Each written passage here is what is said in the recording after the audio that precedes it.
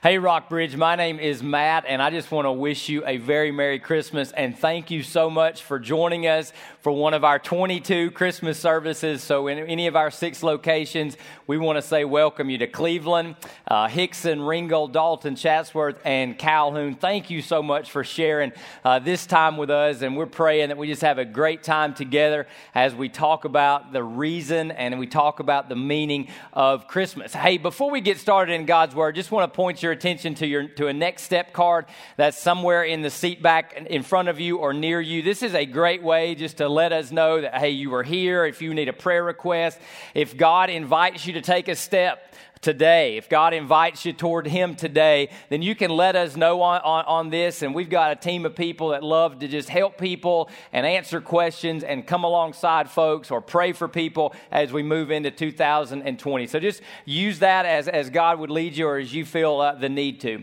So I don't know about you, but when I think of Christmas, besides, the Jesus and the manger and that, I think about relationships. And we get together with family, and we get together with friends, and we get together with coworkers, and we have Christmas parties, and we have Christmas get-togethers. And it's just a relational time of the year, and that can create stress, and that can bring blessing, right?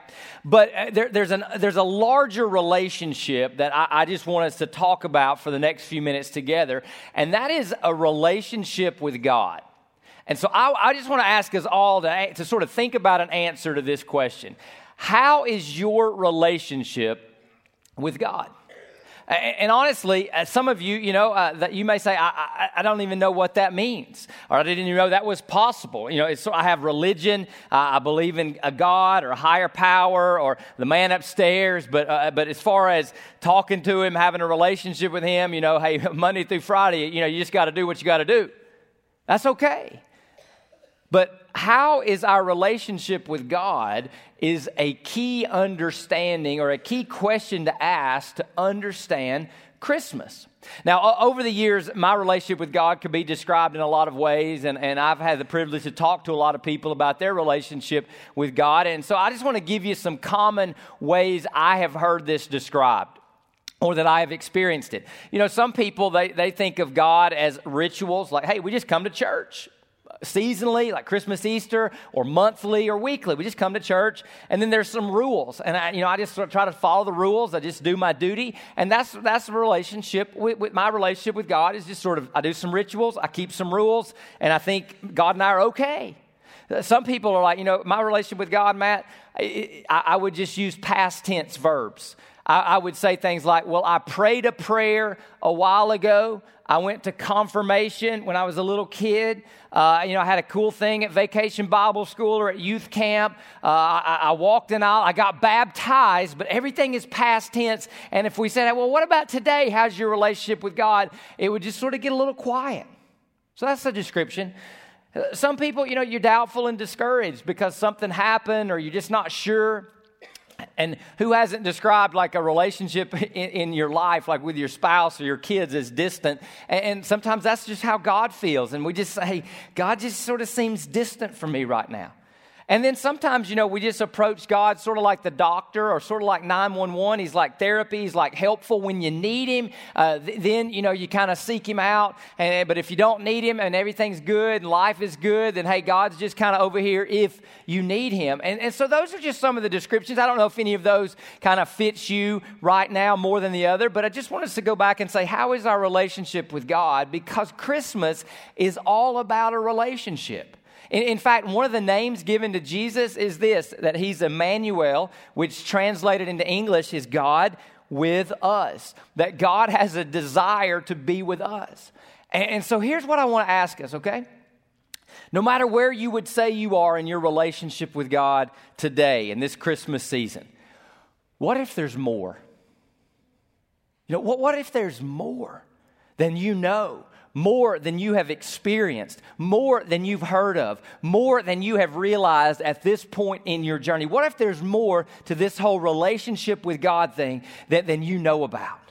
And so what we're going to do is we're going to look at the Christmas story from a letter that a guy named Paul wrote to a group of churches in a region in the first century called Galatia. And this group of people were settling for less, not more, in their relationship with God. We're going to be in Galatians 3 and 4, but one of the very first things in chapter 1 that Paul says about this church and this group of people, he says, hey, I'm amazed that you are so quickly deserting him who called you, that you're walking and running, or that you're leaving God. Look at the language. The language is of relational betrayal. The language is the language of, hey, I'm just walking away. I'm moving away from God. I am settling for less. And Paul doesn't want anybody to miss the best.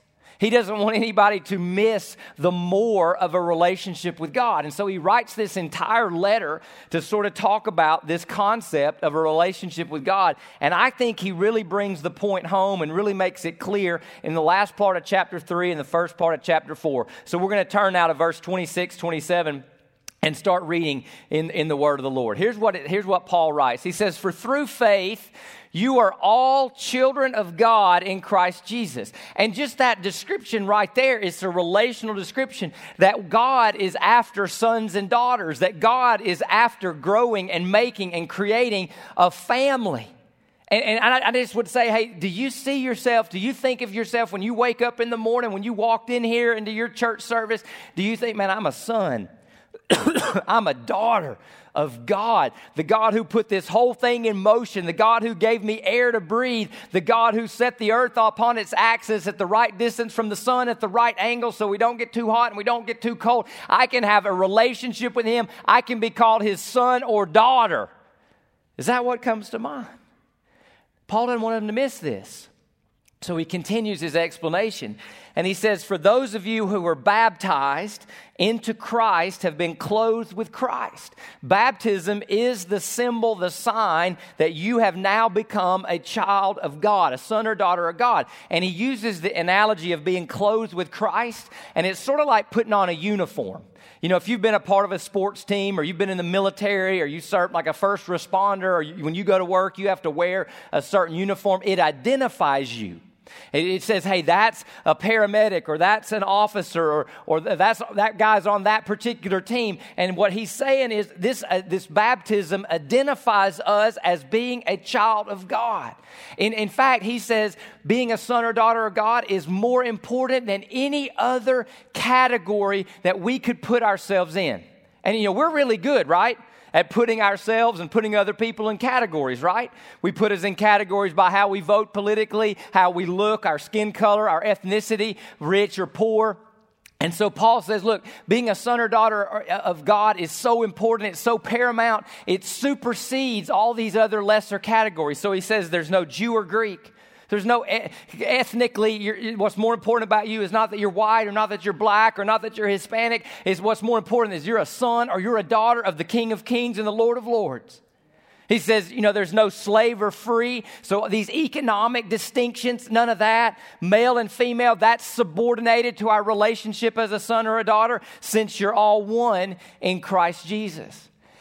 And so as I read through that text and I think about the name Emmanuel, God with us, the tone, the key point is this, that our God, the maker of heaven and earth, has a relational goal and a relational vision for people. That if we were to ask God and we can get answers from the Bible, if we were to say, hey, God, what are you up to in this world? Well, what's your plan? What's your will? What do you want done? I am convinced beyond a shadow of doubt, based on the authority of the Bible and the authority of God's Word and the meaning of Christmas, that God would say, I want a family. I want sons or daughters. I want a group of men and women that when they wake up in the morning, they believe and they live from the fact that the most important thing about them is they are my children. That's what God would answer. And let's look at this in other places in Scripture. You know, when we talk about, for example, eternal life, if I said, hey, describe eternal life, most people would describe a place, a good one and a bad one. When Jesus described eternal life, he didn't describe a place. He described a relationship. Here's what he said. This is eternal life, that they may know you, They may have a relation. This is an intimate relationship with you, the only true God and the one you have sent, Jesus Christ. So I could stop right there and say, listen, do you have eternal life? And the answer to that question is not, have you prayed a prayer, walked an aisle? The answer to that question is not, hey, I've grown up in church. The answer to that question is, do I know God and the one He sent, Jesus Christ? We go back to all the way back into the Old Testament, the book of Leviticus, and God's still trying to get to, God's goals are still relational. Here's what it says: I will walk among you and be your God, and you will be my people. We go all the way to the end of the Bible, which the last 2 or 3 chapters of Revelation describe where all of this, all of us are headed. And what's the description? Then I heard a loud voice from the throne of heaven. It said, look, God's dwelling is with humanity, and He will live with them, and they will be His peoples, and God Himself will be with them and will be their God. The end of history, the destiny of humanity, is a personal, vibrant, and eternal relationship with God. And understanding all of this is essential or foundational or central to understanding Christmas, Christianity, to understanding what God is after in this world. This is what God wants. This is what God is pursuing. This is foundational to understanding why you're even sitting here alive and breathing and taking up oxygen. That when God created you, He was creating the potential for you to be one of His children. So Paul, to drive this point, this relational vision, image home, he uses an analogy out of sort of how families in the first century were structured. And here the analogy picks it up in chapter 4 of Galatians, verse 1. And here's the analogy. He talks about a child that's sort of underage, a child that hasn't matured yet to assume responsibilities in the father's house or estate or business. So he says, now as long as the heir, that's the future son, the future daughter, the one that's going to take charge, is a child, he differs in no way from a slave. He's got to be told what to do. He's managed, right? Though he's the owner of everything. That's his potential. And so he's like, we want children who mature and reach their potential. But instead, though, he's under the guardians and trustees until the time set by his father. So it's at a certain point in time, he starts acting as a full-fledged heir of the dad's estate or the dad's business. And so Paul says, okay, in the same way, this is the analogy, we also, when we were children, were in slavery under the elements of the world or the spiritual principles of the world, that the world that we live in enslaved us. So instead of being kids, we were slaves. Instead of enjoying and having a right and pure and eternal relationship with God our Father, we were enslaved by the forces and the principles of the world. And that enslavement meant we were not relating to God as His kids. We didn't know God as a father. And this takes us all the way back to this problem that we have. This problem that has put us in slavery and created distance between mankind and womankind and humankind and God. And let me describe it this way, okay? When most of us wake up in the morning, okay? We don't wake up and think, oh my goodness, I get to connect with God today. We wake up and we think, here's what I've got to do to make it in the world today. So when we look to God, we don't look to God for relational happiness or relational fulfillment. We have a functional goal for God. Our goal for God is, hey God, we want you to help us make the world work. Right? So we go to God and we go to God for help. We go to God in times of crisis. We go to God when we think we should have gotten A and life gave us Z. And we're like, God, what's the deal with that? So we just have this functional goal. God, you're supposed to help us function in the world. But God has a relational goal that lasts and is longer than the world will be here. That's Revelation 21 as we looked at. So we've got this, God help me make the world work goal, and God's got this relational goal. And so what happens is this: if God doesn't help us function, or we don't understand what God's up to, we just sort of take God out of the picture in one form or in one form or another. So the world we live in, and we've talked about it here, it has spiritual forces that enslave us. What the world does, and it's been doing this since the beginning, is it offers us substitutes to a relationship with God. Substitutes, and those substitutes end up enslaving us. But this world we live in is broken, and it says, hey, this will fulfill you, this will satisfy you, and then we're like, yeah, but if I do that, God's got to take a back seat, or if I do that, I've got to reject God, and the bad world offers us these substitutes, and then our heart, which is bad, accepts them. And that creates a distance between us and God, because what we're saying is this: God, I prefer to have this than to be in a right relationship with you. God, I prefer this money, this girl. I prefer to be funny. I prefer my career. I prefer other people. I prefer religion. I prefer the rules. I prefer this, that, or the other, but I prefer it over you. Or we say, God, but if you really wanted me to be happy, God, you'd give me this or make this happen by now. And God's got a relational goal, and we've got a functional goal. We think I need this to function and to be happy. And God's like, no. I created you for a relationship with me, and it doesn't matter how much money you have. If you don't have a relationship with me, you will never be happy forever. If I give you what you want in this broken world and to satisfy, quote, your bad heart, it'll end up leaving you broken.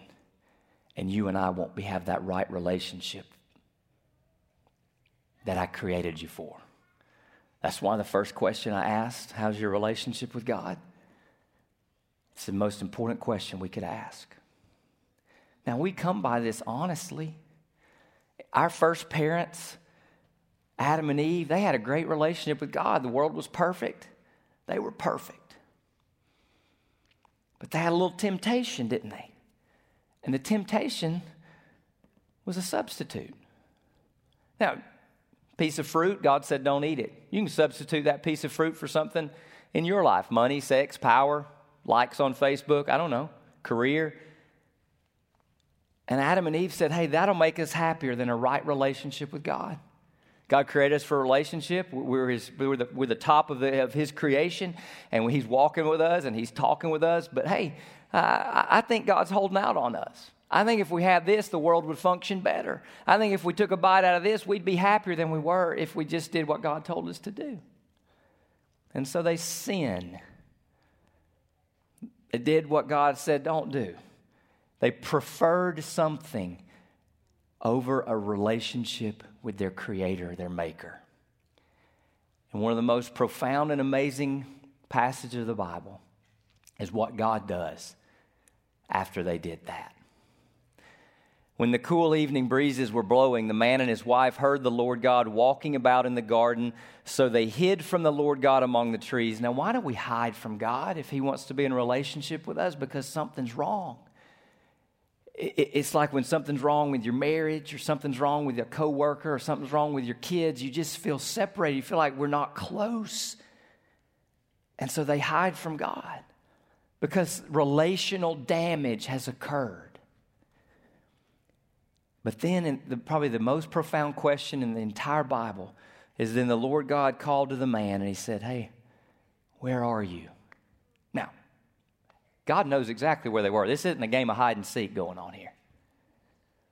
This is like you sitting next to your wife, or you sitting next to your husband, or being in the same bed, but you just don't know where each other are relationally or emotionally or spiritually. This is God saying, hey, you've moved from me. You've moved away from relationship with me. So for some of you right here, I believe God, through His Spirit, through His Word, is asking you this same question. Where are you? Where are you? And we learn something from this. That when we choose something over God, When we choose, hey, this is going to make my life better, but it comes at the expense of a right relationship with God. When we choose, when the functional, hey, this will make my life better, becomes foundational, life malfunctions. Life malfunctions.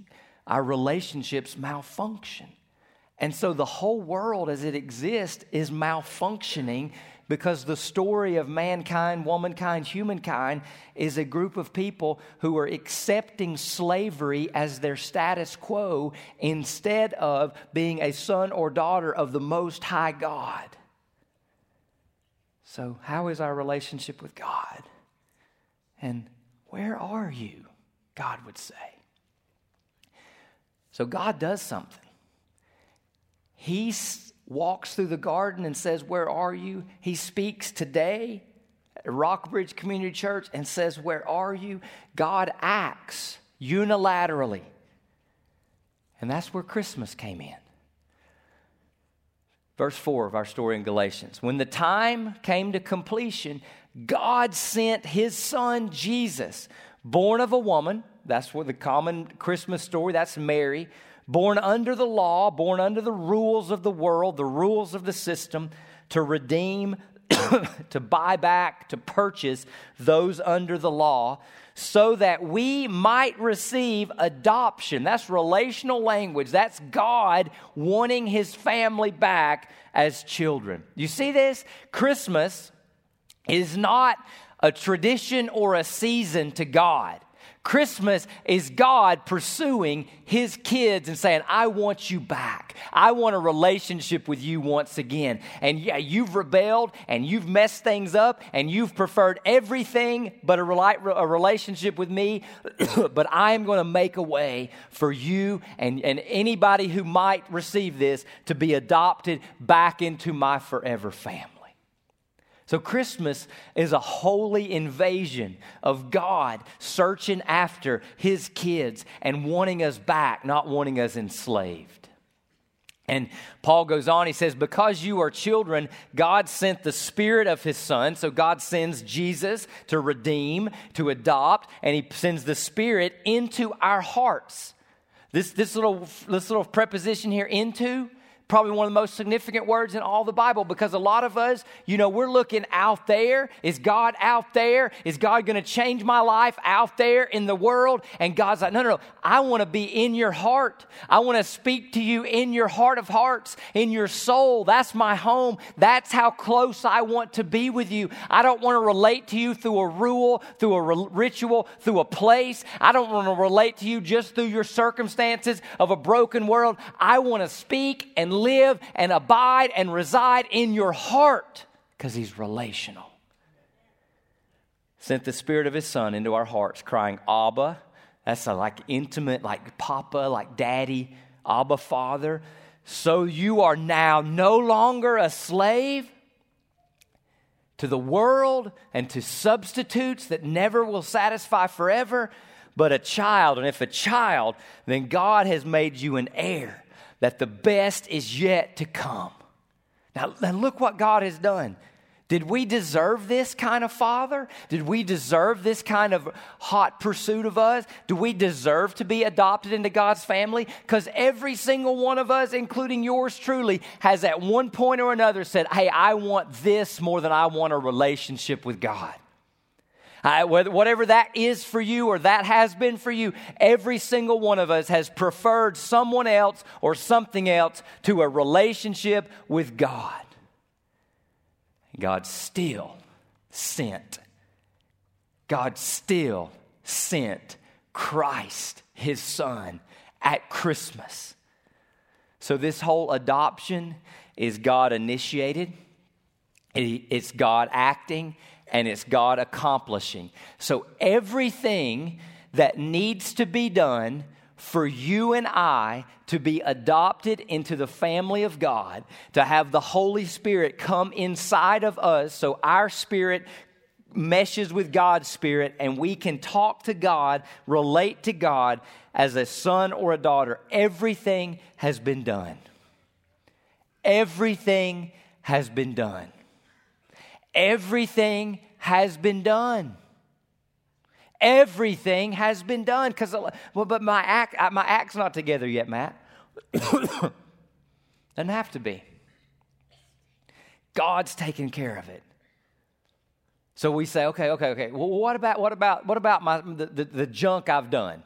What about those times when I've preferred something or someone other than God, to a right relationship with God? What about those things? Matt, what about the guilt that I feel? Because, here you are telling me, hey, God wants to be my Father? And I've treated God like the man upstairs. I've treated God like a nuisance. I've treated God like a 911 call. I only talk to him when I need him. What about all that stuff, Matt? I've betrayed God. Well, God's done that, taken care of that. The phrase we like to use is justifies. Justifies is a legal term where God acts as a judge. Just that phrase starts to scare us, right? God acting as a judge. But instead of judging you and me, he judges his son when he hung on a cross. So when you see Jesus, we always got to go from Christmas to the cross. We can't stop at the crib. We go from Christmas to the cross. And when we see Jesus hanging on the cross, that's God punishing Jesus, not you and me. That's God putting all of our sin stuff on Jesus. And so God says, hey, I've taken care of that. Justifies means the judge looks at us who received Jesus by faith. He looks at us and says, not guilty, innocent. He looks at us and says, hey, all the bad I'm putting on Jesus and all of Jesus' righteousness, I'm going to credit to your account. So now you are justified. You are innocent. You are forgiven. You are not guilty. You're good to go. That's God the judge declaring that over his kids. Now, we can't stop there. We can't stop there. So maybe you've seen like Christians with bumper stickers that say, hey, I'm not perfect, I'm forgiven. But we never stop at forgiveness. So many, sometimes Christians, or I don't even know if they're Christians, they'll stop at forgiveness and think, well, I'm going to miss hell. If your whole goal is to miss hell, you've missed the point. The point's not to miss hell. The point is to be a son or a daughter and have a vibrant, right relationship with God as Father forever. So God not only takes care of the sin problem, he also adopts us. He adopts us, and so he wants us to call him Father. He wants us to relate to him in that kind of intimate family-type relationship. So God the judge justifies, innocent, not guilty. God the Father adopts. And so now, with those things established, the foundation of everything, the foundation God wants you to stand upon, the foundation God wants you to live from, breathe from, move from, make decisions from, face the world from, is this foundation. I am who God says I am based on what Christ the Son has done. I am who God says I am based on what Christ the Son has done.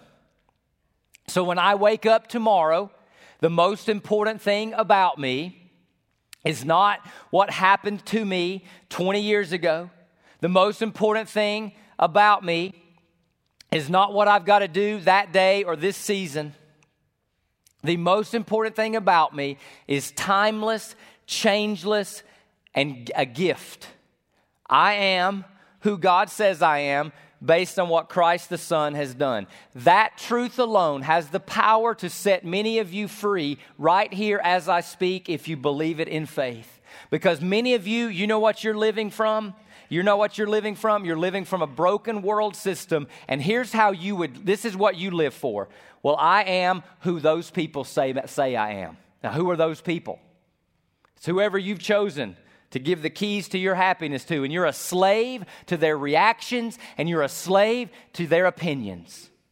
Some of you would say, no. I am what I do. I am what I accomplish. So you're always a slave to your performance. And if somebody outperforms you, you're unglued. If you're a business person and you believe, hey, I am what I do, and you have a bad quarter, it's a stressful season, right? If you're not sure if you're going to get the deal, get the job, get the promotion, you are wigging out because you are not standing on the foundation of a relationship with God. You're standing on a dysfunctional world principle. And then, some of you, you would say, well, I am what I have. Man, look at my car. Look at my house. Look at my bank account. And others of you would say, I don't have much. I'm nothing. I don't have those kind of clothes. I don't have that kind of house. Both of you, wrong foundation. Your God is relational. He wants you to wake up every single day and face the world and face eternity, resting on this foundation. I am who God says I am based on what Christ the Son has done. And if that is the foundation you stand on, there are three truths for you to receive and celebrate this Christmas. Truth number one is, I am no longer a slave. I am no longer a slave to my fear, to my addiction, to what they say, to what they did. I'm no longer a slave to the business cycle. I'm no longer a slave to the stock market. I'm no longer a slave. I'm a child of God. Number two, God is my Father. God is my Father. He's not the man upstairs. He's not just the creator. He's not Mother Nature. He's my dad. He's my dad. And his spirit lives inside of me. And I know Emmanuel, God with me. God's not against me. God is with me. See, if I asked you this question, if I said, hey, what does God think about when God thinks about you? What does God think about when God thinks about you? You know what most of us would say? Well, he'd say, well, no, God wants me to do better. God wants me to do bad things less and do good things more. God just thinks of do. Matt, you need to do. Matt, you need to not do. You know what God thinks about when God thinks about you? He thinks about with. I want to be with. I want to be with. I want to be with. I want to be Emmanuel to them, to him, to her. I want to be with. Well, but what about do? Jesus has already done. So I can call God my Father. And then the third thing that's true, if you stand on that foundation of I am who God says I am based on what Christ the Son has done, then you live with the hope of an heir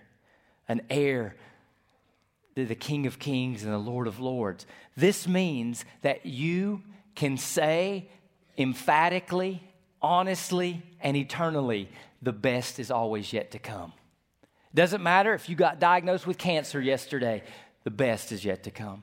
Doesn't matter if you broke up with your boyfriend yesterday, the best is yet to come. It does not matter who gets elected president next year, the best is yet to come. It does not matter what they say about you. It does not matter what's going on in your body, in your marriage, the best is yet to come because God is your Father and He has promised you an estate. He's promised you an inheritance and He will deliver on that promise based on the fact that there's an empty tomb in Jerusalem.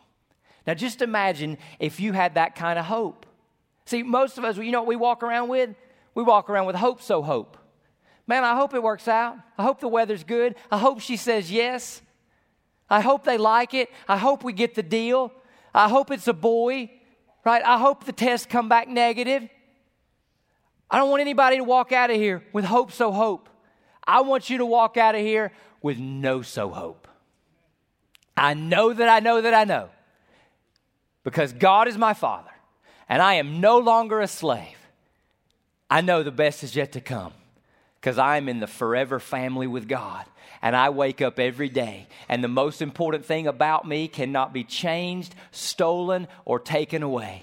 I am who God says I am. Because of what Christ the Son has done. From Christmas to the cross.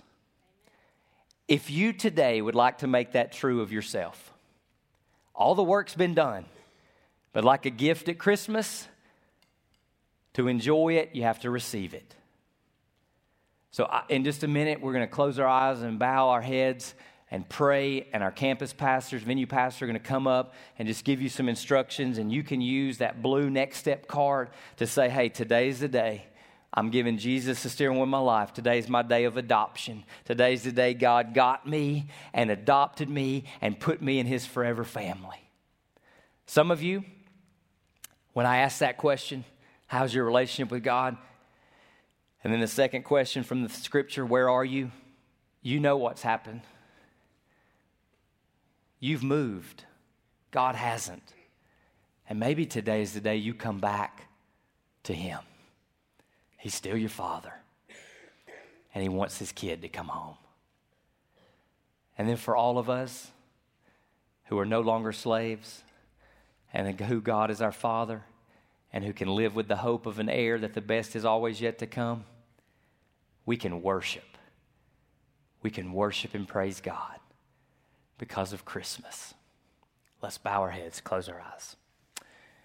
God, we just want to give everybody some space right now, just in their hearts, to talk to you, to tell you they're sorry, or to say yes to adoption, to salvation, to forgiveness, or just to say thank you because of what you've done. Jesus, this Christmas, we declare you are Emmanuel, which means God with us.